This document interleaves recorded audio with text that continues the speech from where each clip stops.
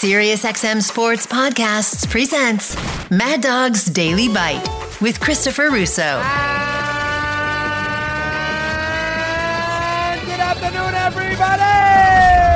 He made his managerial debut, in the World Baseball Classic, and he got a big kick out of that. I watched him every night, or at least I tried to.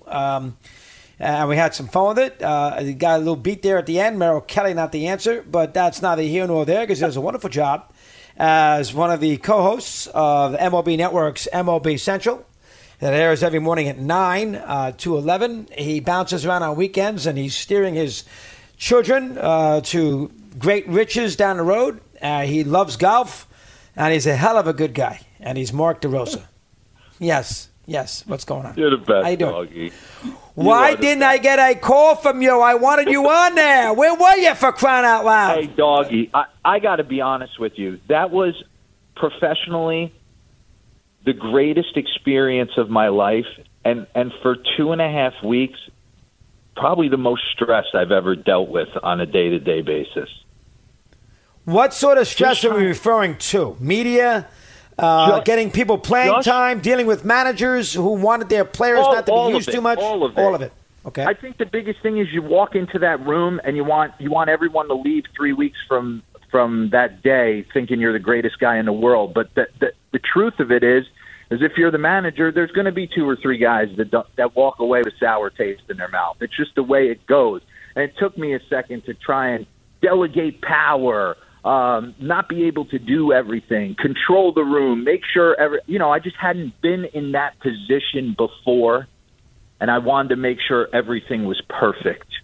And you ask 18 opinions, you're getting 18 different answers, and then you realize by day 3, you're going to have to figure it out. I had amazing coaches with me. Yeah, we'll get to that. It sounds like Tim Anderson you liked. Which player that you didn't have much of an opinion of, and maybe even a bad opinion, totally blew you away? What kind of guy was? Which guy was that? I don't think I had a bad opinion. It just kind of enhanced what I already knew. If I had a blank check, I probably would give it to JT Realmuto of the Philadelphia Phillies. The way he commanded that room, watching him work on his craft, catching bullpens. The offensive profile is what it is. He can play. But I mean, this is a high school quarterback, a wrestling champ, a leader of men. Just carried himself like a big time pro. I was taken aback by our catchers. Him and Will Smith were 1 and 1A. Obviously, Trout is as Is he a good guy, Mark? Is he a good guy, Trout? Is he a good guy? Unbelievable, Mad Dog. Unbelievable guy. Honest.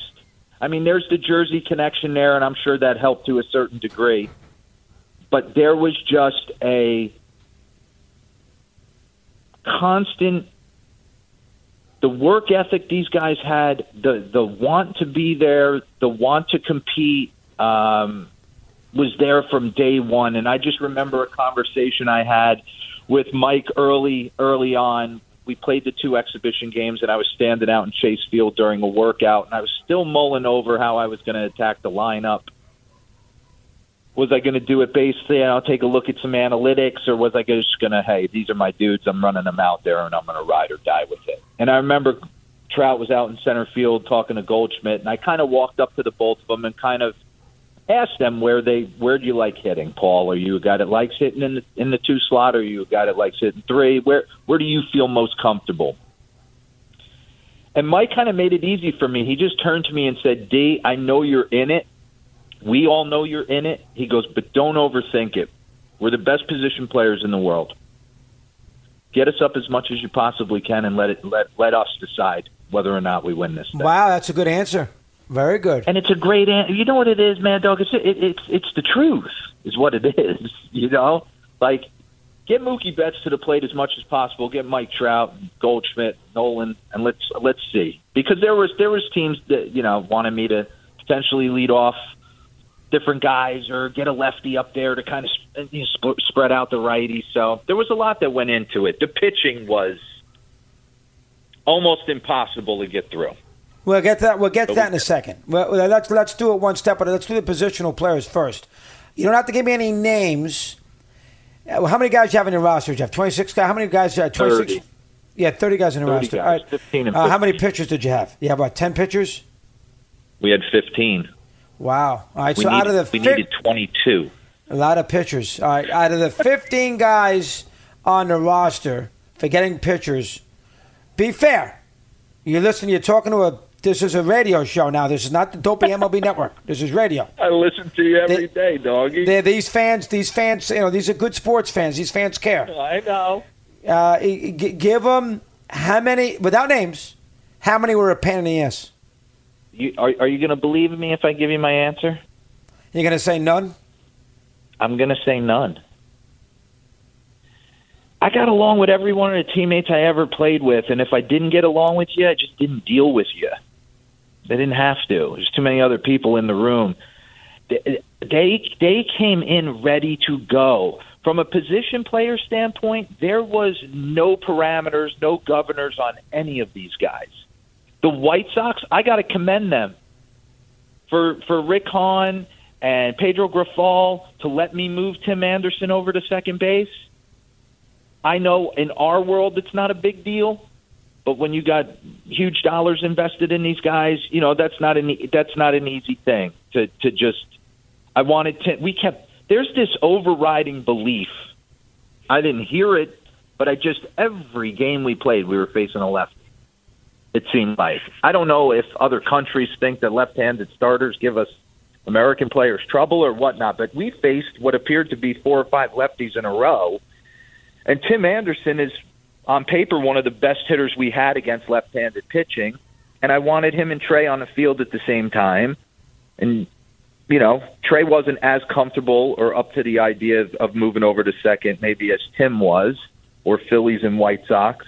And I just thought I thought we had to try and create team. I can't just be everybody's best friend and it's your turn to play and your turn to play. It's just not the way that WBC's built. One loss and you're gone. So the White Sox allowed you to do that. Okay, how about playing time? Alonso doesn't get a chance to play much. McNeil doesn't get a chance to play much. 2 Mets. Yeah. Was that problematic? Okay, do the Mets real quick. Pete was a little long with his stride. Got off to like an 0 for 10. And it wasn't a hard 0 for 10. He was searching. It's March 12th. These guys are coming off 14 ABs in spring training, and I know they ramped up a little bit earlier, but some guys are going to be on the heater and some guys aren't. Look at Trey Turner, 5 homers. Another guy doesn't get a hit. So I thought Pete was pressing a little bit early. He got a huge pinch hit for us in that Venezuela inning where Trey hits the monster grand slam. But again, you got the NL MVP and Paul Goldschmidt playing first. He was going to start over him, and my perfect world, I would have liked to have gone 1 on, 1 off, 1 on, 1 off. But once we lost to Mexico, we couldn't lose again. And I just wanted the better defender out there. I didn't think of it any more than that until Pete started trying to, swing the bat better. I felt like that was the play. As far as Jeff was concerned, it was pretty much the same thing. He kind of got off to a slow start, had a tough game against Mexico, and Tim kind of jump-started our offense a little bit. And we were facing a ton of lefties. I just felt like obligated to try and get the hot hands in there. All right, so you try to manage it. Get on the plane to Miami. All right, you try to make sure you get out of that round robin. All right, how about the pitchers? How much did the teams in the major leagues drive you crazy with pitch counts and all those kinds of things with your 15 pitchers? How about that? You know what? The tournament's set up to protect the pitching. So a lot of it is predicated, like the first round at 60 pitches, the semifinals at 85, and on down the line. Every pitcher that we had parameters that they came with. How their teams wanted them to be used, how much rest was in between each time they were used, how many pitches they could go, etc. The toughest problem we had, Doggy, was we had 7 starters and 8 relievers. No reliever could go back-to-back games. Right. So in pool play, when you play 3 games in a row, and we had to use 6 relievers to bail us out of that Mexico game. We only had 2 available against Canada the following day. So if Lance Lynn gets hits with a line drive in the first inning, Andy Pettitte might be pitching that game. You know, like we were in dire straits to try and every night kind of script it out from A to Z. Who was available? Can they get us? Nobody could go back, finish an inning and continue on. I couldn't get guys hot in the bullpen and not bring them in. So it was just this mad puzzle every night with the pitching. Major problem. I think now, down the line, 2026, it's got to change. It's got to. In what way? What do you want them to do? I don't know if personal trainers or whatnot have to come with these guys to make so these teams feel comfortable with the way they'll be used. I don't know if there's line shifts in hockey where you bring in 5 relievers for pool play and then shuffle them out for. I mean, I didn't want to do that because I wanted to create a team. A team, yeah, right. But Doggy, if I pitch you on Monday and I can't use you again till Thursday, and we got 2 games in between that, it's tough to cover it. Yeah, very hard. All right, this is a weird one, but I saw the inning, and I know he's now pitching now for Colorado, and I know you're not a doctor, okay? Is there any link at all? Bard threw 26 pitches. He broke Altuve's thumb, and he was terrible in the inning, and you had to go get him. Probably a couple pitches too late, by the way. You had to go get him. Hold on. Again, let me finish. Situation. Go ahead. Yep, go ahead. You finish. Well, that was a situation where we had gotten Graveman up earlier and didn't bring him in.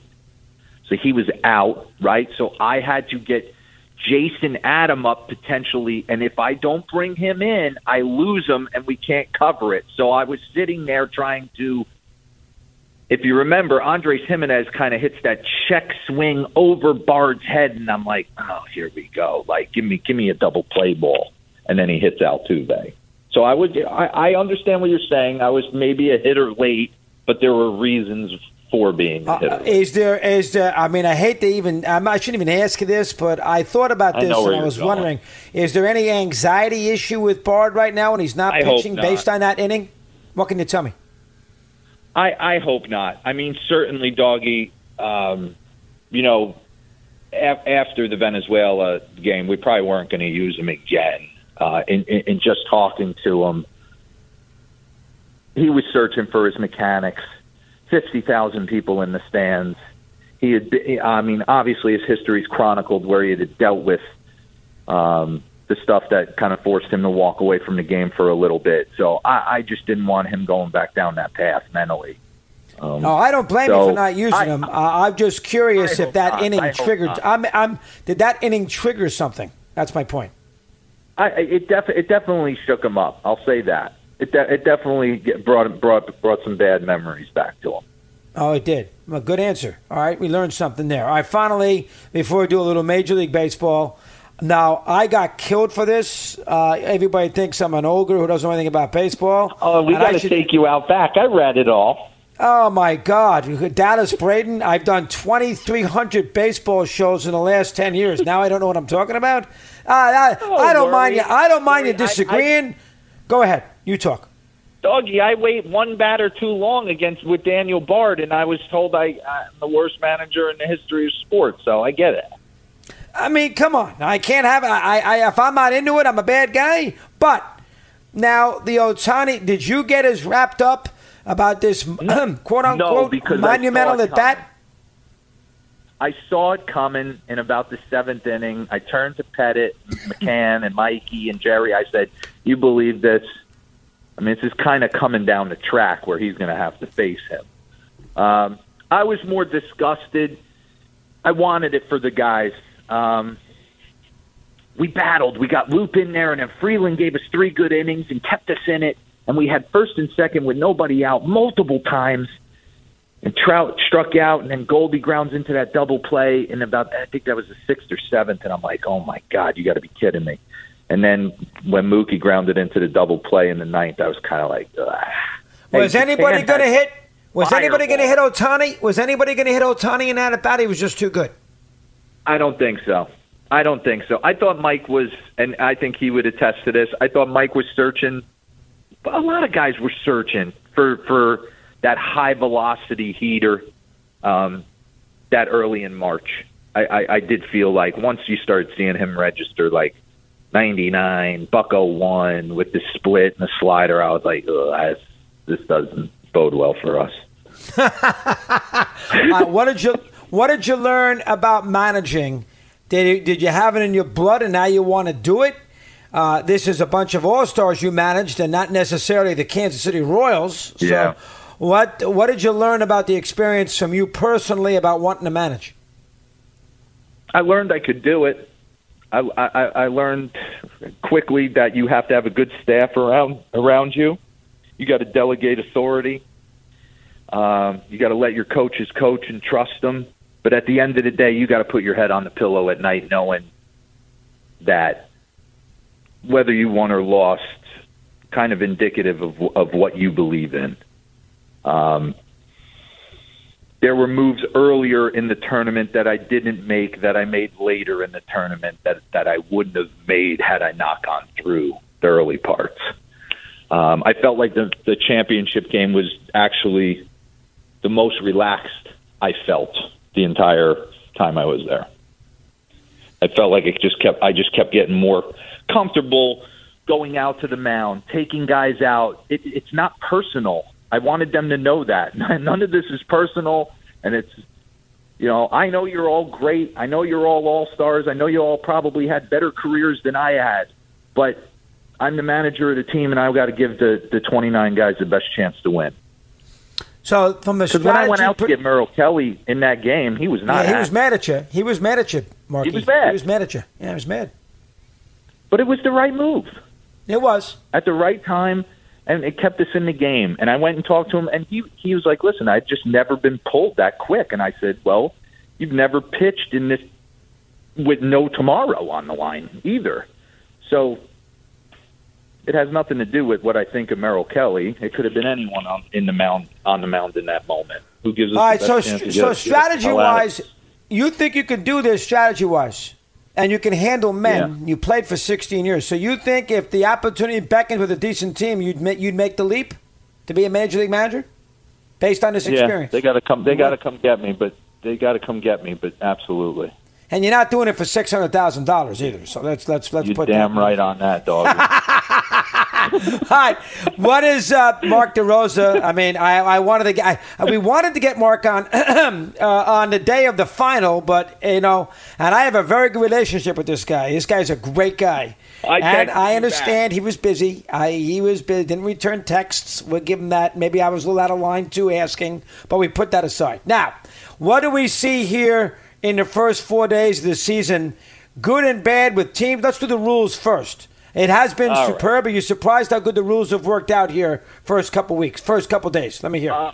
Not super surprised because all the guys, for the most part, I would say 95% of the guys that came to the WBC were all in on it. They were like, listen, this thing's working. It's a little quick. It's going to take us some time to get used to it. Their big thing was having to be engaged with the pitcher at 8 seconds. They felt like that was a little quick. But for the most part, it was a resounding positive amongst the guys that were there. Wow. Okay. Do you think the stolen bases, the flow's over, and the shift? Let me hear your take on those two things. I kind of always wanted the shift to kind of – I was kind of back and forth on that one. I was like, man, you can't tell a team that doesn't have the same payroll as, say, the Yankees or the Mets. You're going to tell me now where I can and can't play? You can't just mano-a-mano beat a more talented team if I don't analytically try and get better. So it took me a second with this shift.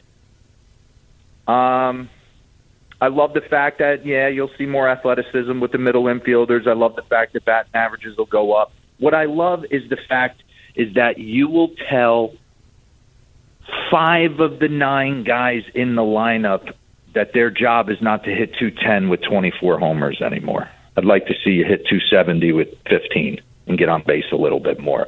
I think the shift, this shift, we used it in the WBC. It works, doggy. I had guys standing right where they needed to be standing, and it made me smile. But I completely understand it. What it does is it waters down a lineup.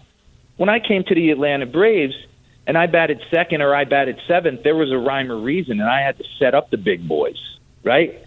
Now, with the way they're defending or have been able to defend, there's no base hits out there for these guys no more, and they just want to launch, and then you're telling a guy who can't launch to launch, and then it gets to be boring.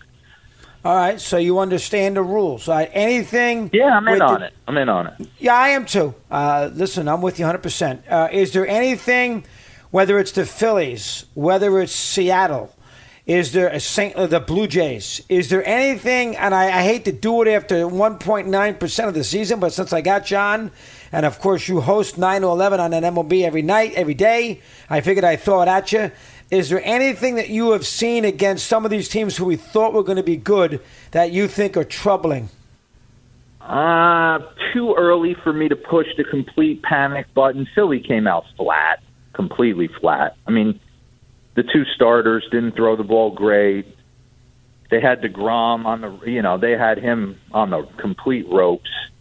And then they came out flat yesterday against Nestor. That concerns me a little bit. They're too talented. The character of the guys that I had with me, they'll right the ship there, the Trey Turners, and get Harper back. But no, I don't want to overreact one way or another yet. I think San Diego on paper over 162 is going to dethrone the Dodgers. I do believe that. You do? I do, okay. Doggy. I just think over the course of a long season, talent will win out. I always say this. I think you can buy the postseason. I don't think you can buy a championship. I think the Mets, the Pods, they'll find themselves in the postseason. What they do with it after that will. I think you're right. I think you can buy your spot in the postseason, but then it's a bounce of the ball. So you like San Diego, Seattle. I'm in on San Diego. You're in on Seattle. Hasn't done anything. Everybody loved them. They're 1-4, and they got 49,000 miles to ride with all these road trips. Yeah, and that's a trickier division. How about the Mariners? What do you see there? I'm in on them. I like the Mariners too. I think they're a talented team. I think they put a couple guys out on the mound that can pitch to a 1. With Castillo and Logan Gilbert and Kirby is going to get hot and have some big runs. I think position player wise, they obviously J-Rod is going to be an MVP at some point. But I like their pieces. I do. I think they got good chemistry in that clubhouse. I think Dipoto will go after it. I definitely think that they're going to battle for a wild card in that division with Houston. All right, Ohtani. He doesn't seem like he's going to be with the Angels too long. You saw him. No, is Ohtani this? Now he's not Babe Ruth. Please, enough of this. That drives me nuts. Doggy, we're going to have this fight, but oh come on, Babe hit 714 home runs. I mean, not only that, he won 94 games. He won 94 games in the big leagues with a 2-something ERA. I mean, enough. But anyway, how good is he? You saw him firsthand. Let me hear. I mean, I think you can argue that he's going to have a chance to be the greatest player of all time. Doggy, we had on Alek Manoah today on the show, the number 1 starter for the Blue Jays, and we're talking to him. I go, Alex, picture this. You're the number 1 starter for the Toronto Blue Jays, and now tonight you're hitting 3rd in the order, and you're going to hit 45 homers for us and have a 900 OP. Like, it doesn't compute. Yeah. That's where I'm having a hard time. It's like he's doing what every big leaguer did at 12 years old in their town Little League. Like, I pitched in my town Little League at 12 and was dominant and hit, and then that kind of goes away. And he's continuing to do it at the top of top of it. Number 1 starter and arguably a top 10 hitter in the game, wrapped up into one player. I mean, you can tell me Babe Ruth, but you give me 5 more years of this. You love him. All right. Last thing. Not. Yeah, I mean, listen, I know how great he is. He's, I get it. I'll say this. He went through 3. Jeff McNeil slapped an amazing AB on him, worked a 3. Yeah, that was strike. By the way, that was strike 3. That ball's down. Nonsense. That was strike 3. You got to swing at that 3-2 pitch, leading off the ninth. Anyway, go ahead. 3 MVPs in Mookie, Trout, and Goldie coming up, and he didn't look like he broke a sweat. Like the moments irrelevant. He's just trusting it. You love him. All right. Last thing on the injuries: Diaz, Altuve. You want to throw Bard in there? Freeman, Quintana. And there's a lot of guys who got hurt who are participatory in this WBC, especially the Mets, who may have had their season ruined. And Altuve is out 2 months, 2.5 months, whatever it might be. Is it still worth to have it? Oh, absolutely. Absolutely. I'm not kidding you. In 2009, I did it as a player, and it was the second time it had ever been done, and I don't think we realized kind of what we were doing or getting into. Doggy, I've been fortunate in my career with the postseason with a lot of great teams. Went to the World Series with the Giants in 10, been in a lot of big environments. That game against Venezuela was a World Series game. That game against Japan had the feeling of a World Series game. They do. It's real. I get it from the parent clubs. They have investments. It's huge. That's why there has to be some type of work with the Players Association and USA Baseball to get these teams to trust and lay down or whatever it needs to happen, because the WBC has a chance to get real special. Like kind of World Cup-y. It really does. Yeah, I'm not sure. You're not buying it. It's a little gimmicky to me, but I will say this. I will be fair. It created, that and the rules, created unprecedented momentum for the start of the year. Going into the year. It did. I'll say that.